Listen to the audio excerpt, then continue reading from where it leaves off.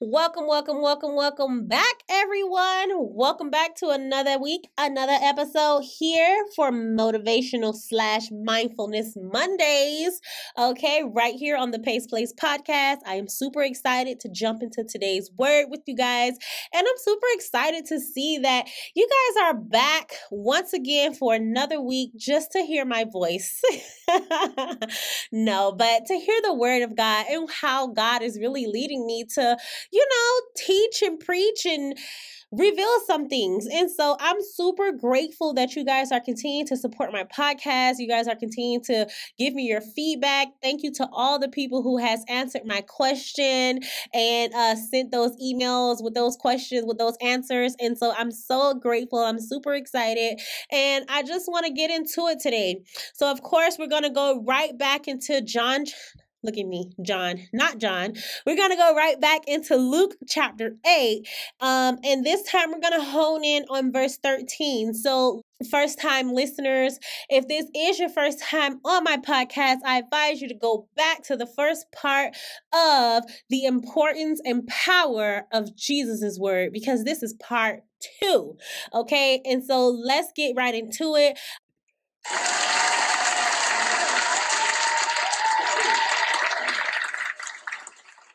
Okay, so thank you to my live audience. No, I don't have a live audience, but I do like that sound effect, and so I'm always going to use it. And once again, if you have not listened to part 1, I advise you, please go back, listen to part 1 so that you can kind of get a gist and an idea of what part 2 is going to be about today. And it's going to come right back from the same book of Luke chapter 8. I'm going to start off with verse 12, and I'm going to go into verse 13. 13 is what we're going to hone in on today. So Luke chapter 8, verse 12 says, "Those by the wayside are they that hear, then cometh the devil and taketh away the word out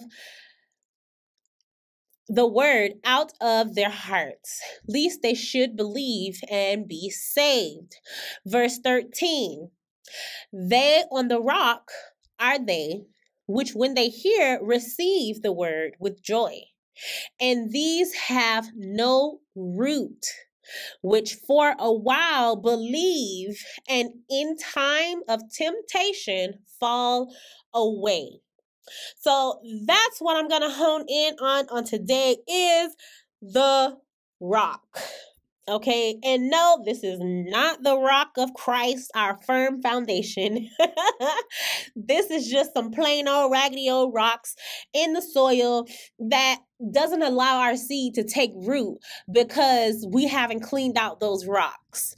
And so what I really want to talk about today is, once again, the importance and the power of Jesus's word, because everything that he says is important, and we have to understand that. We really have to get that in our minds to know that nothing that he spoke was in vain. Everything that he spoke in the entire Bible is for us to get something. Okay, it is for us to receive a message or the knowledge of how we are supposed to live our lives here on earth through the Holy Spirit, who is now dwelling inside of each and every single person who has accepted Christ into their hearts, profess with their mouths, and believe. Okay, so on the rocks was where the soil was thin.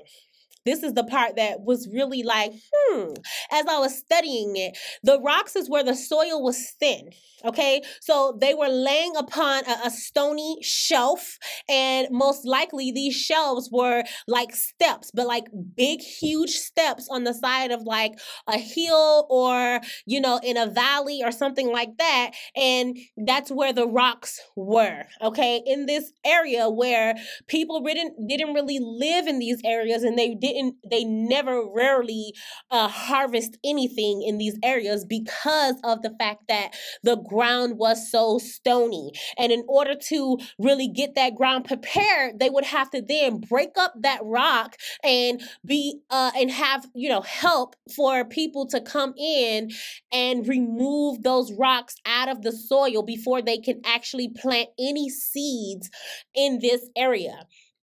So on the ground, the seeds sprang up quickly because of the warmth of the soil, right? And the temperature, maybe it was nice and hot in these areas. The soil was actually a good rich soil, but the fact that it had these rocks in there, it was a hindrance. It was a stumbling block for the seed to grow to a certain capacity before it withered and died. So the seed was unable to take root because of the rocky area, the rocky shelf that the soil was in. And so I find this to be so interesting because some fell upon a rock. And when I think about this rock, I always think about just hardness, somebody with a hardened heart. And that's exactly what Jesus is trying to explain to his disciples, is that the ones that fell upon the rock are people, they received the word with joy, but in the times of trials and tribulation, because they have taken no root, they can't stand the test of time. They end up being withered away. They end up falling off because they can't stand the test of the tribulation. They can't stand the time of tribulation. And so they fold. Okay. And so as seed is falling on this thin soil on top of this rocky place, it quickly springs up, it withers, and then it dies. So if we look at Luke chapter 8, verse 6, and how Jesus explains these people where their seed has fallen upon the rock, he says in Luke chapter 8, verse 6, and some fell upon a rock, and as soon as it sprang up, it withered away because of the lack of moisture. And I find that to also be interesting, is that the fact that it was a lack of moisture. So some respond to the word with immediate enthusiasm, yet soon they wither away because of the moisture. They're not being They're not being moisturized. And so it makes me think, it's not because the seed was bad, because the seed, we know, is the word of God, and nothing that comes from God is bad. And so now it has me thinking, they had good seed, right? They had the warm environment for the seed to flourish, for the seed to prosper. They had a joyous or a joyful reception of the word, and they received it eagerly. But what was the problem? None of these things were the problem. What was the problem is the fact that they failed because the seed lacked moisture. And I find that to be interesting. And so because of the lack of moisture, therefore, it had no root. The root had no room to endure the time of temptation. It was not attached to anything. The root was not connected to its source, which then makes me think about the true vine in John chapter 15. But I'm not going to go there. Okay, for time's sake, I'm going to stay right here in Luke chapter 8. But this is where my mind is going. The fact that this root literally had no moisture. It had no substance. It's not connected to its source. There was something that they did not have, and that was the connection with the Spirit of God who waters the word. The Spirit of God is who waters the word inside of us. So those on whom the word makes some impression, right? These are the people that fall upon the rock. The word makes some type of impression on their lives, right? But they are not deep, okay? And durable. They can't stand the test. They go wherever the wind blows them. It will show their hypocrisy in the time of trial, in the time of tribulation, as the seed sown upon the rock where it gains no root at all. There is no substance. It's never been connected to the source. It hears it. It sounds good. The word, oh, that was such an amazing word. And then they walk away and there's nothing. Their hearts are hardened. And that is a problem. We have to all look at ourselves and really ask ourselves, like, are we really applying the word? Do we really feel something when it comes to the word being preached to us? These are the real things that we have to ask ourselves. We cannot fall away during the times of tribulation and trials. Those same things that applied in the beginning when it was good needs to apply in the middle and toward the end when things are not good, when we are being tempted. Whether the temptation arises from the smiles or the frowns of the world, we cannot be easily overcome by them. We have to know and stand steadfast that the Lord is our shepherd. And as long as we are abiding in him, as him being the true vine, where he says in John chapter 15, I am the true vine. You are the branches. Apart from me, you can do nothing. Abide in me. These are the things that he has told us already. So in that process of abiding in him, what does that really look like? What does that really entail for us? We cannot allow our seed to fall on the rock and then allow it to be sprung up and immediately withers away. And what is even more interesting is that when I looked at the accounts in Matthew and in Mark, they record this same parable and says, because it had no depth of earth. I find that to be interesting. Because it had no depth of earth, only in the small shell or the small crust of the earth over the rocks is what it signifies in the other books. That these hearers only had a superficial knowledge of the word. And then they hastily made profession of it, which soon came to nothing. When the time was for them to come and be tested, their faith was on zero. Okay? There was nothing to show for it. There was nothing. It came to absolutely nothing when the time of trial and tribulation came. And who wants to be like that? Who wants to profess with their mouth, Lord, Lord, but really don't know the Lord? And then this is what Jesus talks about in Matthew when he says that some people will come to me saying, Lord, Lord, and he will say, depart from me because I know you not. And that's where we have to really ask ourselves the real deep questions. Are we just calling on the name of the Lord, or do we actually have a connection with the Lord? Are we consciously connected to the Lord? Are we consciously living and making decisions in obedience to the Lord? Like, these are the things that we really have to ask ourselves. And we can't do that unless we abide. If not, it will wither away because of the lack of moisture. And it's so interesting because even in the different accounts from Mark and Matthew, they actually says that when the sun was up, it was scorched.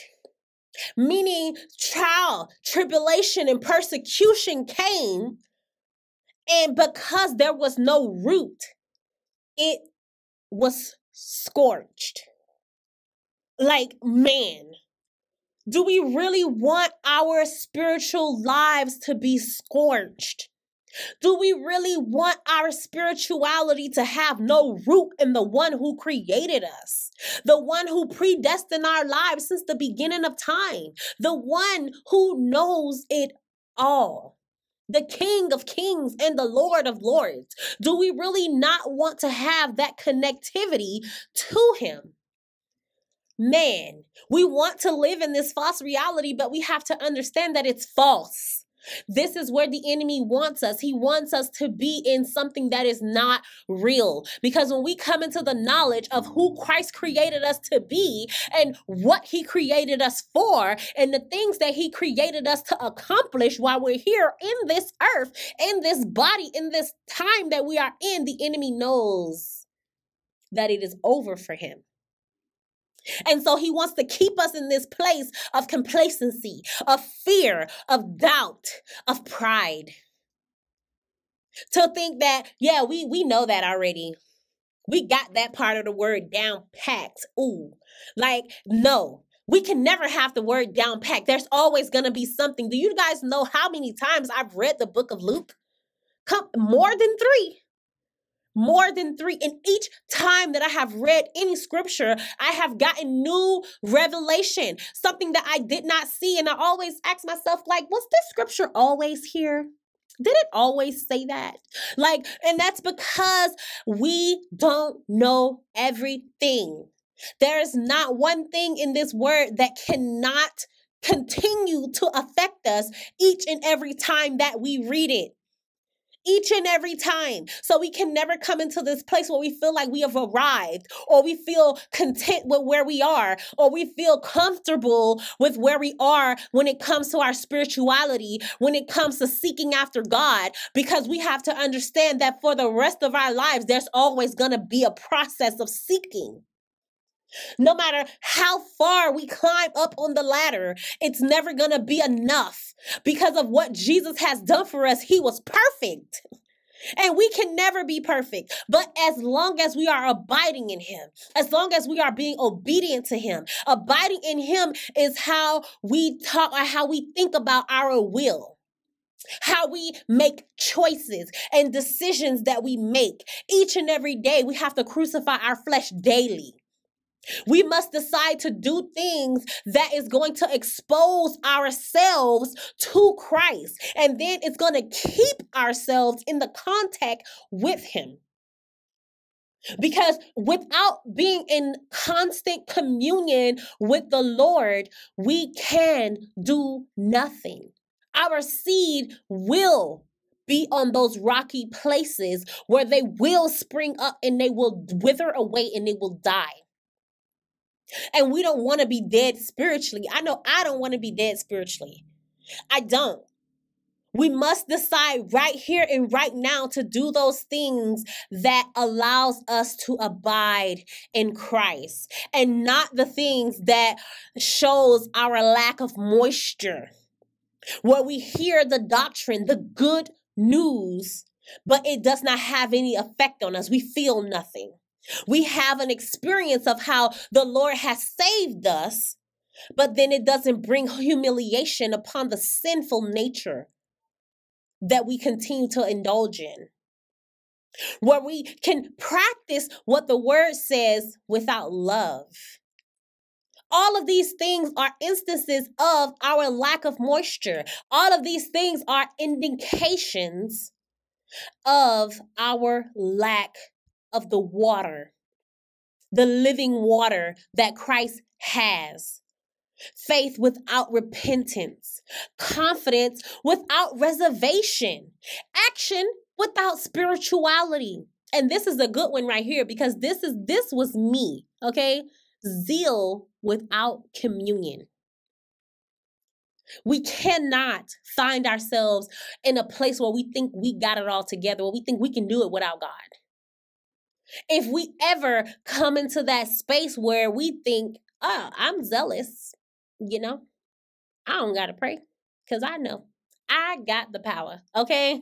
Like, we really have to examine that and ask ourselves, why do we think that? Why is this thought even coming up? And allow those thoughts to be under the captivity of the Lord. He will never steer us wrong. He will never lie to us. And anytime we give him those ideas, those thoughts that we have, and ask him, Lord, help me process this thing. Why am I thinking the way that I am thinking? He will reveal it. He's not going to hold out in conscious spiritual growth. When we come to him and we ask him these questions, he's not going to say no. He's going to show us. He's going to lead and guide us into the things that we need to know, into the places that we need to be, so that we can see and understand exactly what we need to do to keep growing, to keep going, to keep enduring and persevering. That's what he wants from us. He wants us to keep going. He wants us to keep hearing. He wants us to keep in the spirit of obedience. When we willfully shut our ears against the word and allow it to do no effect on our lives, we are trampling the word under our feet. We are despising the command of the Lord by not listening, by not being obedient. Like in 1 Samuel, where Samuel tells King Saul that obedience is better than sacrifice. Obedience is better than sacrifice. The lack of obedience to the Lord, even partial obedience, is as of witchcraft. We might as well put on a little pointy hat, jump on a broom, okay, and get a wand and start waving it around because it's equivalent. We have to come into this space where we understand that our obedience is how we can be the good ground. We do not want to be the wayside ground. I know I don't. I don't want to be the wayside ground. I don't want to be the stony ground. Child, I want to be the good ground. And in order to get into that place of good ground, we have to stay in connection. The connection is maintained by obedience and prayer. And to maintain in Christ and to allow his word to remain in us, it means that a conscious acceptance of the authority of his word and a constant contact with him has to come into play. There is no other way. Ooh, that rhymed. It has to come into play. Like, we have to be serious about it. The heavenly instincts that we have inside of us, because we have the indwelling spirit of God in us, when we come into the knowledge of Christ, it leads us into rightness, righteousness. Okay, and then the grace that is within our soul, it then thrusts down all, not some, but all of covetous lusting, of foul desires. And this is why the word of God tells us not to covet. Because in the coveting is ungodly. It's an ungodly desire for something that is not ours. Something that belongs specifically to somebody else. And as we can see, this is the world that we live in today, where everybody wants what others have instead of being satisfied with what God has given us. Instead of focusing on the soil that we have in our bodies that we can till to be the good ground to receive what God has in store for us, and not to be envious or jealous or being able to steal or having a sense of or a pride or a spirit of greed that is in us that can lead us even into the depths of murdering someone to take what they have instead of looking within. Instead of tilling the ground, instead of doing the work within the soil, maintaining our temple to receive the seed and allow that seed to take root. And in that taking root, our will becomes the actual shadow of God's will. The spiritual life is master in us. And it means for us that now our aspirations become holy. Our aspirations become heavenly. Our aspirations become godlike, because our will is now submitted under the subjection of God's will. And then he then conforms our will to his will. And then what does that do? That changes something in our prayer. It changes something inside of us so that now we are praying the will of God over our lives, over our families' lives. When we speak of the spiritual dew, this always makes me think about Gideon and the fleece and the dew. Okay, it just makes me think about this all the time. But when we speak about the spiritual dew, we refer to the operation of the Holy Spirit. Because who, in the story of Gideon in Judges, who made the dew fall? The Spirit of God. Who allowed the fleece to be wet and then dry from the dew? It is the Lord. So when we speak about this spiritual dew and how we want it to fall upon us, we have to understand that we are referring to the operation of the Holy Spirit that is already inside of us. When we talk of the river of the water of life, the same water that God tells the woman at the well, if you drink from my water, from my well, you will never thirst again. We mean those sacred things which come streaming down to us from the throne of God through the working of the Holy Spirit, the Spirit of God. And we have to understand these things. We have to believe these things. We have to know that in that, the seed that is already in us, because of what Jesus has done for us at the cross, how he has died, rose again on the third day, and ascended to now sit at the right hand of our Father, which is in heaven. Because of his obedience in his perfection, even unto the cross, even unto death, he has given us, granted us the key that we need in order to be the good ground, in order for our seed to be nourished.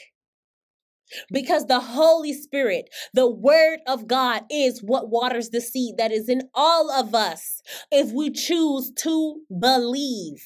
The redemption plan that Jesus died for is not just for a certain type of person. It's for everyone who wants to be saved. For God so loved the world that he gave. He first gave to us.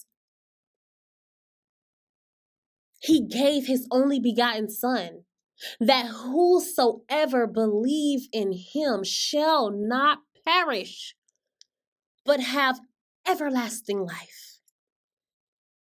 The world.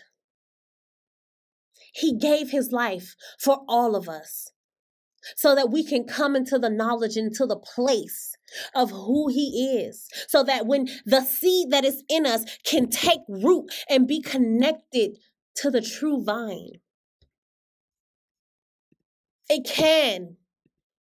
We can be grafted in. The idea is that the Father is there. He's there to lift us up, even in the times where we are unproductive, even in the times where our seed is in that rocky place. We can call on the name of Jesus, change our lifestyle around, and know that we can come out. The Lord will lift us up. He will take care of us. He will wash us off. He will breathe his breath upon us and bring us back to life. We can be redeemed. And this is exactly why Jesus also tells us that I am the resurrection. And in that resurrecting, we can be brought back from death, the death of sin. We can be made disciples to be used to do true good for the kingdom of the Lord here in this earth if we choose to consciously connect ourselves and abide in Christ. In these stony places, we have flashes of enthusiasm in receiving the word that quickly burns out. It quickly fades. We can notice that in the two, right? The wayside and the rocky side. The stony side, I don't know, the side, okay? And both sides, we can notice that the difference is the soil. It's the soil itself.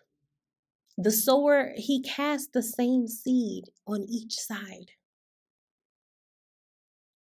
We cannot blame the differences in results on the sower or on the seed, but only on the soil. So, in that, we really have to ask ourselves the true questions. In the describing of the different soils in this parable, the sower, what he compels me to do as I listen and as I read this, he compels me to ask, what kind of soil am I? How can I prepare my heart and my mind to be the right kind of soil? This parable invites action so that we will receive the word of God to its full benefit. And so, my brothers and sisters, I ask you all today, what kind of soil are you? How can you prepare your heart and your mind to be the right kind of soil? We need the Holy Spirit. And if the Lord does not water us daily from the living springs on the hilltops of glory, we shall surely and certainly die. So take heed, my brothers and my sisters. Take heed to this parable and really ask yourselves, what kind of soil are you? That you do not lack the moisture of the Holy Spirit's gracious influence, so that you can be rooted in the Word of God. That the seed of God can actually take root in your heart, in my heart, in our soil. Our soils are our bodies. And so I just ask you all to just ponder on that and to really ask yourself the real hard question, to really hold up that mirror. And no matter what you see staring back at you, be honest. Face it head on and know that the Holy Spirit in you will continue to do the work that it is needing to do in you. The same work that God is going to make sure he perfects until the end, until the coming back of Christ. He will not leave us half done. He will not leave us hanging. He will meet us halfway. And in the halfway mark, we have to be open and honest with ourselves as to what we see and to who we are. Even if who we are is a horrible person, God can change our hearts. He can change who we are right now into who he has called us to be. And then when people see you in the future, they're going to be like, well, dang, girl, or dang, boy, what happened to you? And you can be like, Jesus. Okay? Like, seriously, we have to be honest, be willing, because the Lord can't do anything if we're not willing, if we're not open to allow him to come in, to tailor make us, to do the work, to renew the mind. We have to renew in the knowledge of him who created us and be transformed. So I say to all of you out there, God bless you. And I'm going to go ahead and pray us out. Most gracious and heavenly Father, most glorious and victorious one, we continue to just thank you and praise you just because of who you are. Hallelujah. We thank you, Lord God, for this day. We thank you that you have given us another opportunity here to record, to speak your word here on the Pace Place podcast, Lord God. And I ask you to bless us, Lord God. Bless your people, Lord God. Bless the hearers of this podcast, Father God. Bless everyone who is even coming into contact with your word, Lord God, to allow the ears of your people to be open, Lord God. Allow the eyes of your people to be open, Lord God. And I ask you, Father God, to continue to reveal those things unto us, Father God, that you have sought out, that you have for us, Father God. Allow us to stay in a posture of seeking you, Father God, and to seeking the things that you have for us, Lord God. We ask you, Father God, for the elevation of our mental, of our spirituality, of our mind, Lord God, to allow us to come into the consciousness of Christ, Father God, to allow us to bring our thoughts under the subjection of you, Father God. Give us a heart's posture of submission, Lord God. And I ask you, Father God, to allow us to know exactly who you are in our lives, Father God. You are the Godhead, Lord God. You are the authority. We don't know anything, Father God. We didn't even ask to be here.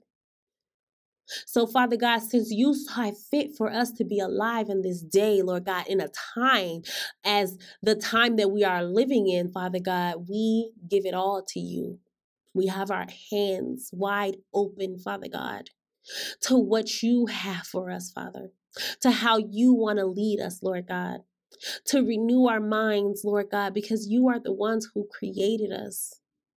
And so we just continue to thank you and praise you for your redemption plan over our lives, because you saw it fit for us to be alive, Father God. So we ask you to be used by you, Lord God, to be used how you see fit for us, Father God. We are here willing and ready as empty vessels, Lord God. We're ready to be moved by you, Father God. We're ready to go where you say go, to speak when you say speak, Lord God.